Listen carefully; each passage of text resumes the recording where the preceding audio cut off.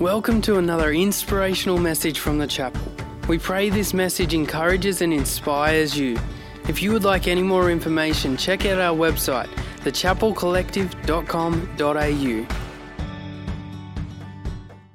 Thank you. Thank you, Pastor Ron, and thank you everyone for having me. It's a real pleasure to come to you from a cold, wet, windy, misty Sydney. So, we've got about 20 to 25 minutes together, and during this time, I want to talk to you about what it means for us as Christians to live in a sexualized, pornified culture. As people of God, living with sexual integrity. What does this mean? In Ephesians chapter 4, around verse 22-24, we are told, to paraphrase, to put off the old self that is corrupted by worldly desires and put on the new self, renewed by the Spirit, and grow into the likeness of Christ. That is what I plan to challenge you with today.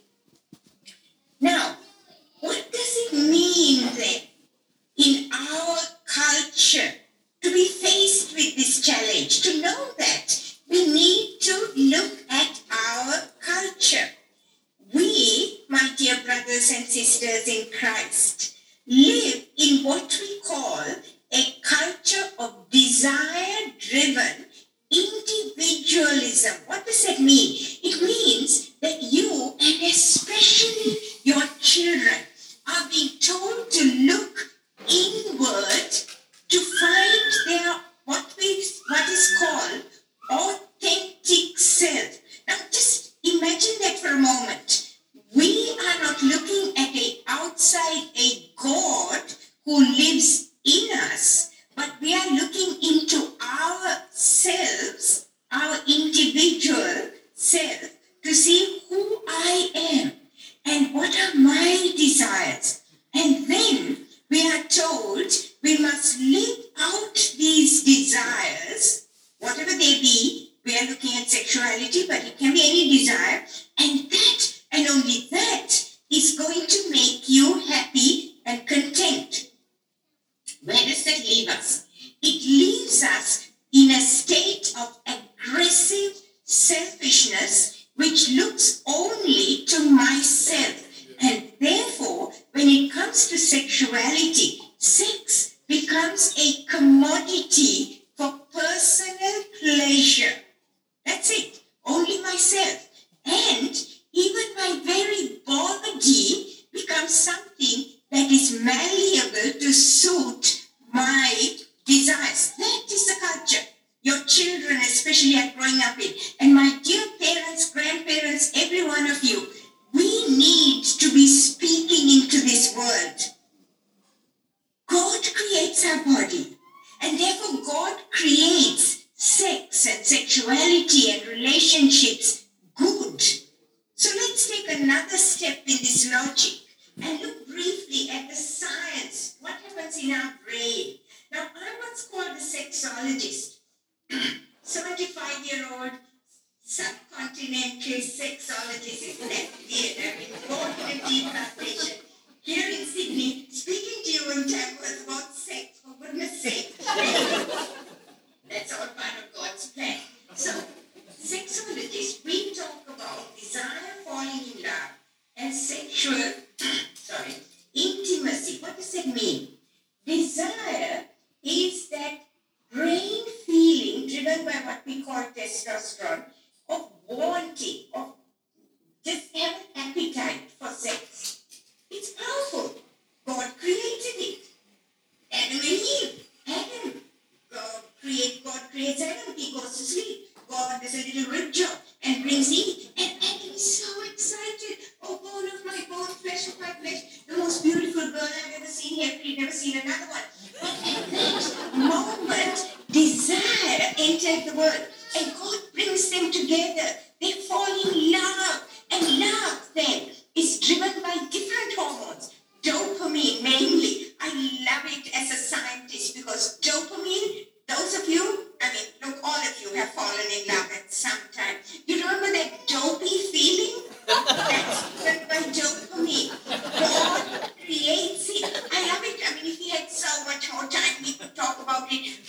openness lasts for about 2 years. Just long enough to get you on the island married. Don't you just love a God who does that?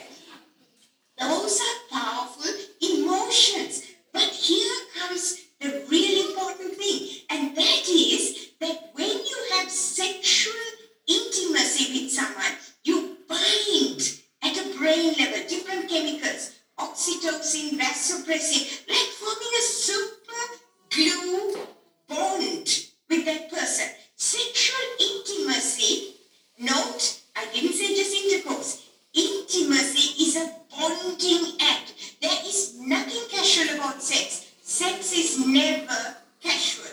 But that's the science. We live in a world of aggressive individualism, and sex is a powerful force in our brain, which leads to bonding. And the Bible clearly tells us one man, one woman, that beautiful bonding. And the more sex you have, the more you bond in marriage, and the more wonderfully you move into that passionate phase of togetherness, one flesh for life. Now, what have we done to that in our world? In our world, what we do is we are living in what we call this post-Genesis 3, the world after the fall, when Adam and Eve listened to Recording in progress. and said, you know, guess what? You can do what I can do whatever I want. Adam, Eve, we want to do what we want. God, just butt out, okay? And so, in this world, we have sexualized our children. We have sexualized our children. The average age of porn exposure is 10 years and dropping in Australia.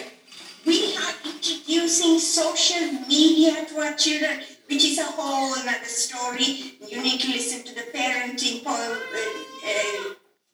talk for that one. And we, just have introduced our children. We have introduced them to the whole world of porn and transgender ideology. And as adults, we are involved in almost stepping away from our children while we are accepting of premarital sex and extramarital sex and all the things that the Word of God has said, actually called sin. In the book of Judges, we read that in those days, Israel had no king, and everyone did as they saw fit. We, in our century, in 2022, are not much different. We have turned away, especially when it comes to sexuality and gender, we have turned away from a good God and said, I will rule myself. And just like we read in Romans chapter 1, verse 25, they exchanged the truth about God for a lie and worshipped and served created things rather than the Creator God. My dear brothers and sisters in Christ, that is where we are today. So what do? Are we just stuck here? The Word of God tells us we always have a choice. What's it going to be for us when it comes to sex, gender, and identity and everything else in relationship? Are we going to follow this confused world, or are we going to follow God's way? In Romans chapter 12, we clearly read, do not conform to the pattern of this world, but be transformed by the renewing of your mind. Turn and put off, put on. Be renewed. Then you can test and approve what God's will is. My dear brothers and sisters in Christ, be put on God's armor and be ready to fight the world. And to do that, we need to be very clear of God's better narrative. The word says, live by your heart. Follow your desires.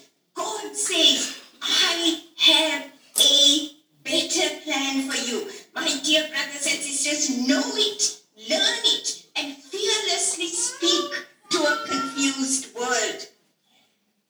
God clearly tells us, the Word of God tells us, and Jesus reiterates it, from creation to the new creation, we have a good story.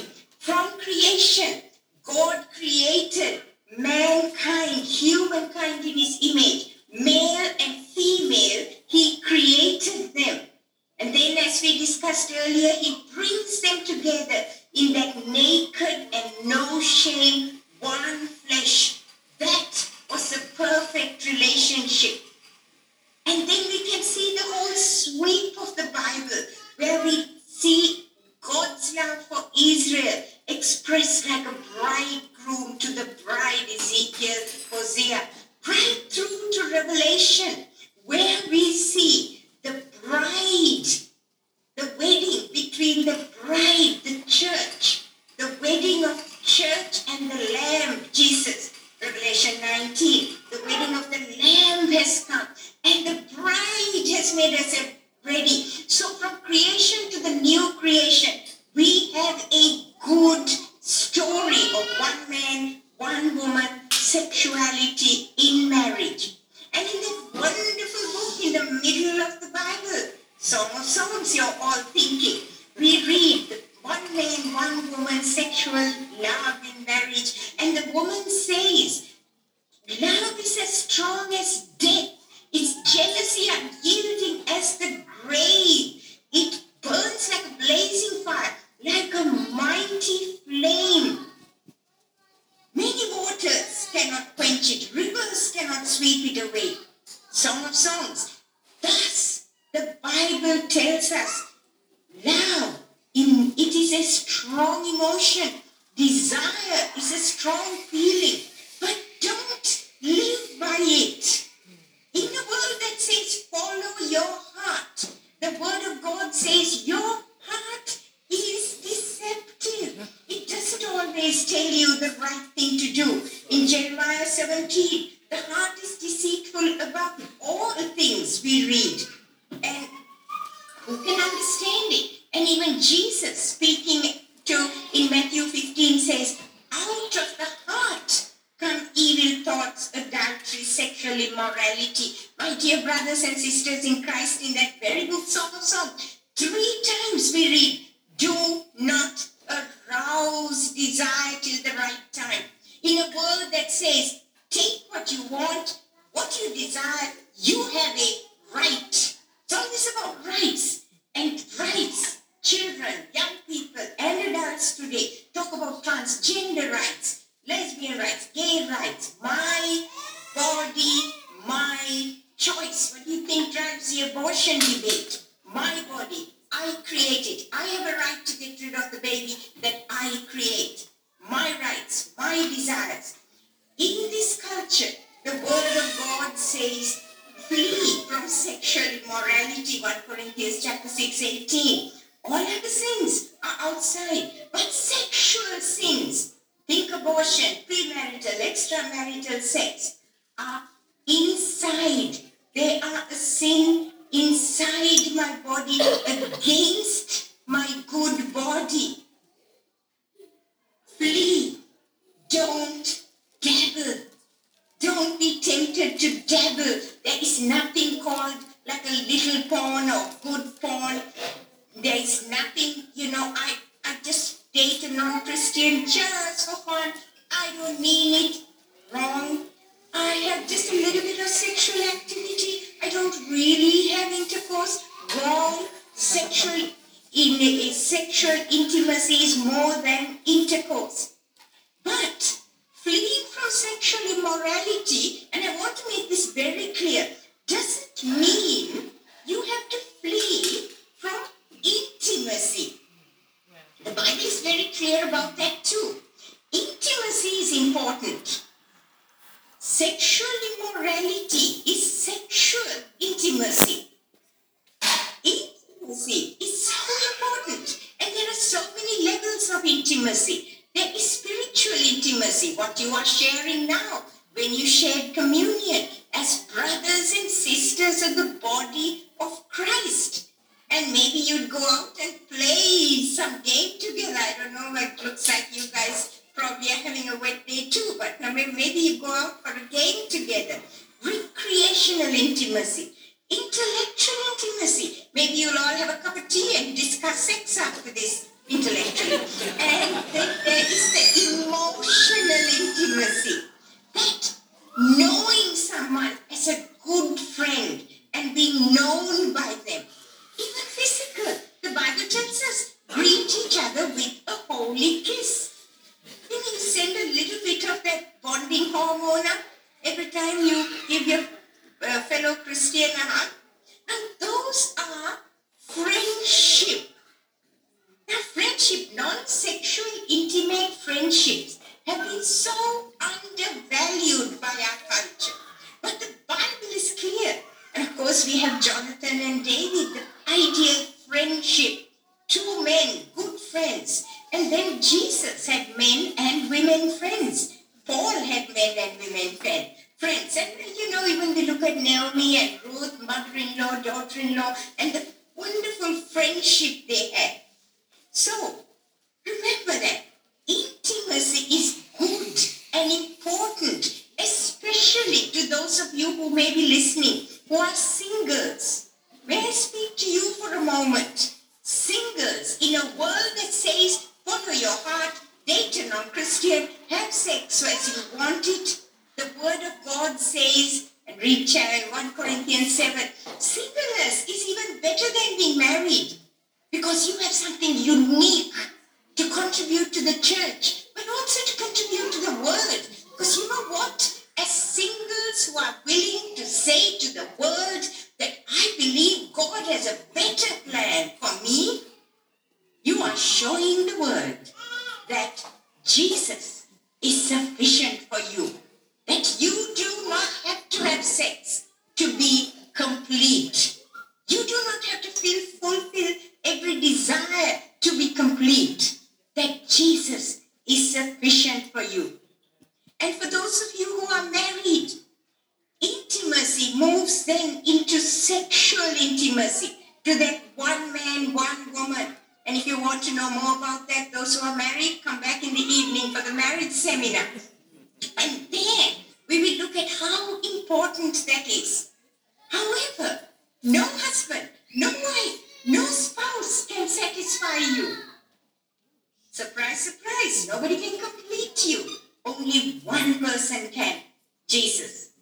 And in that recognition of that vertical love, whether you're single or you're married, if you're married, by showing that God's love is more important to you, that Jesus has all he has given to you.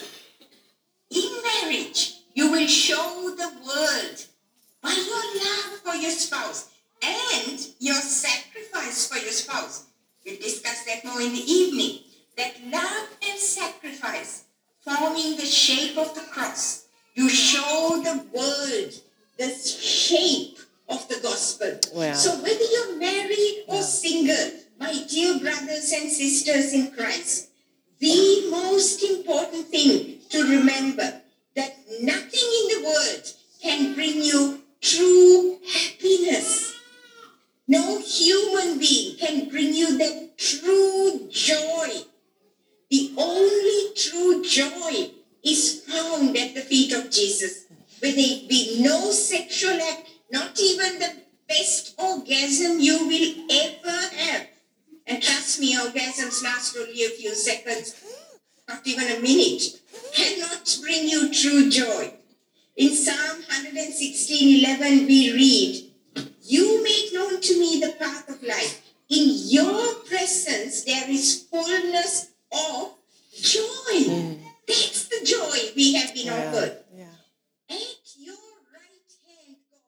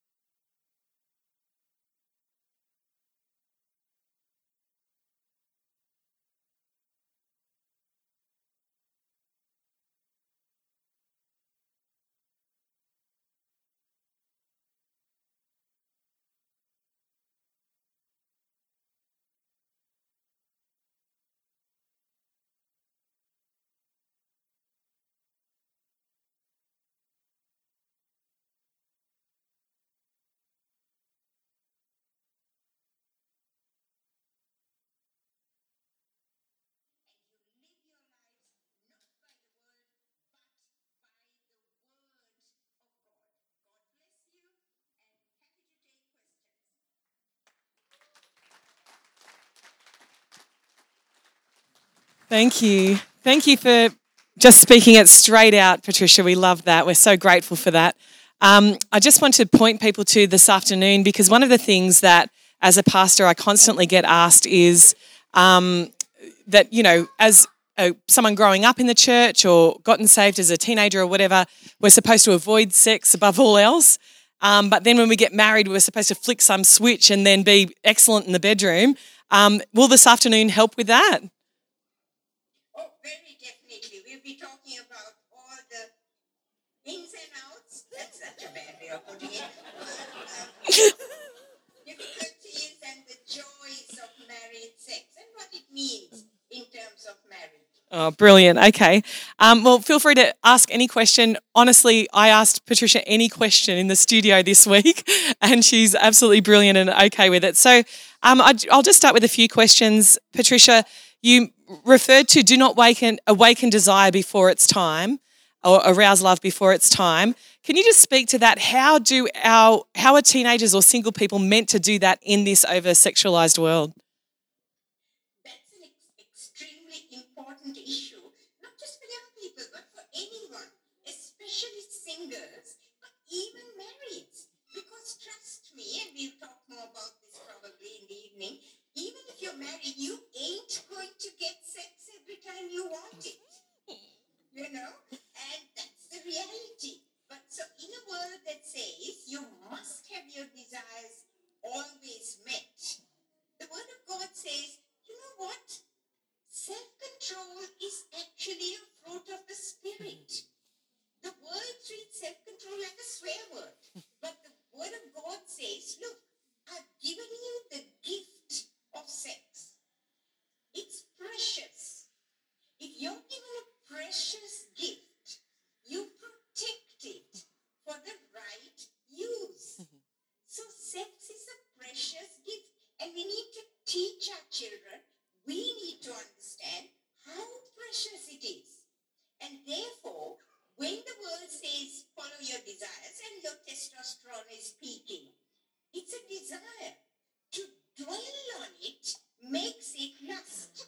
So you're walking down the street and it happens to me. You see, I see this gorgeous, I'm 75, I see this gorgeous 80-year-old and oh, cute. Then you know that, you go back to the old man at home whom you made a covenant, 48-year marriage relationship. So that little tweak of desire or that feeling is chemistry. But if you dwell on it and you masturbate to it, then it turns into lust.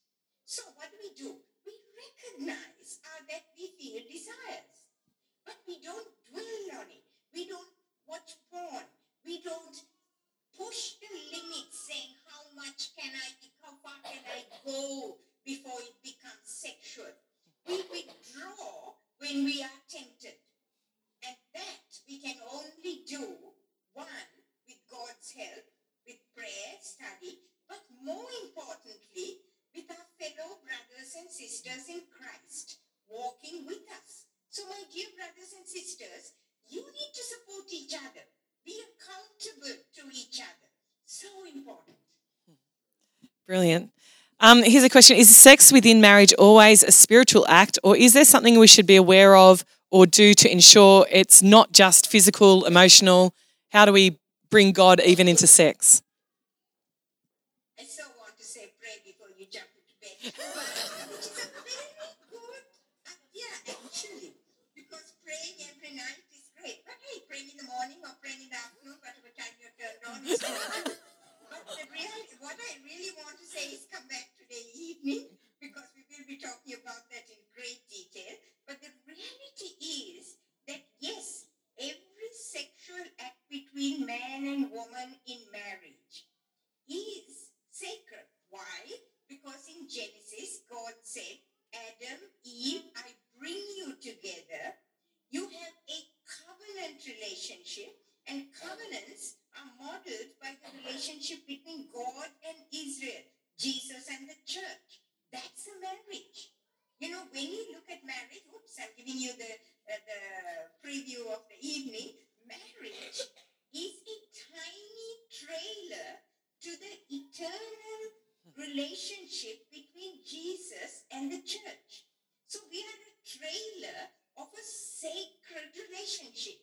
Therefore, sex which binds that man-woman in marriage is a sacred act in which you honor each other's body. This evening for more details on that. Hey again, thanks so much for joining us on this podcast. Whether you are new and exploring your faith or a follower of Jesus, there's a next step for you. There is always room to grow, more to be done, destiny to be pursued, and people to be reached. So what's your next step? To find out, head over to thechapelcollective.com.au. And thanks again for listening.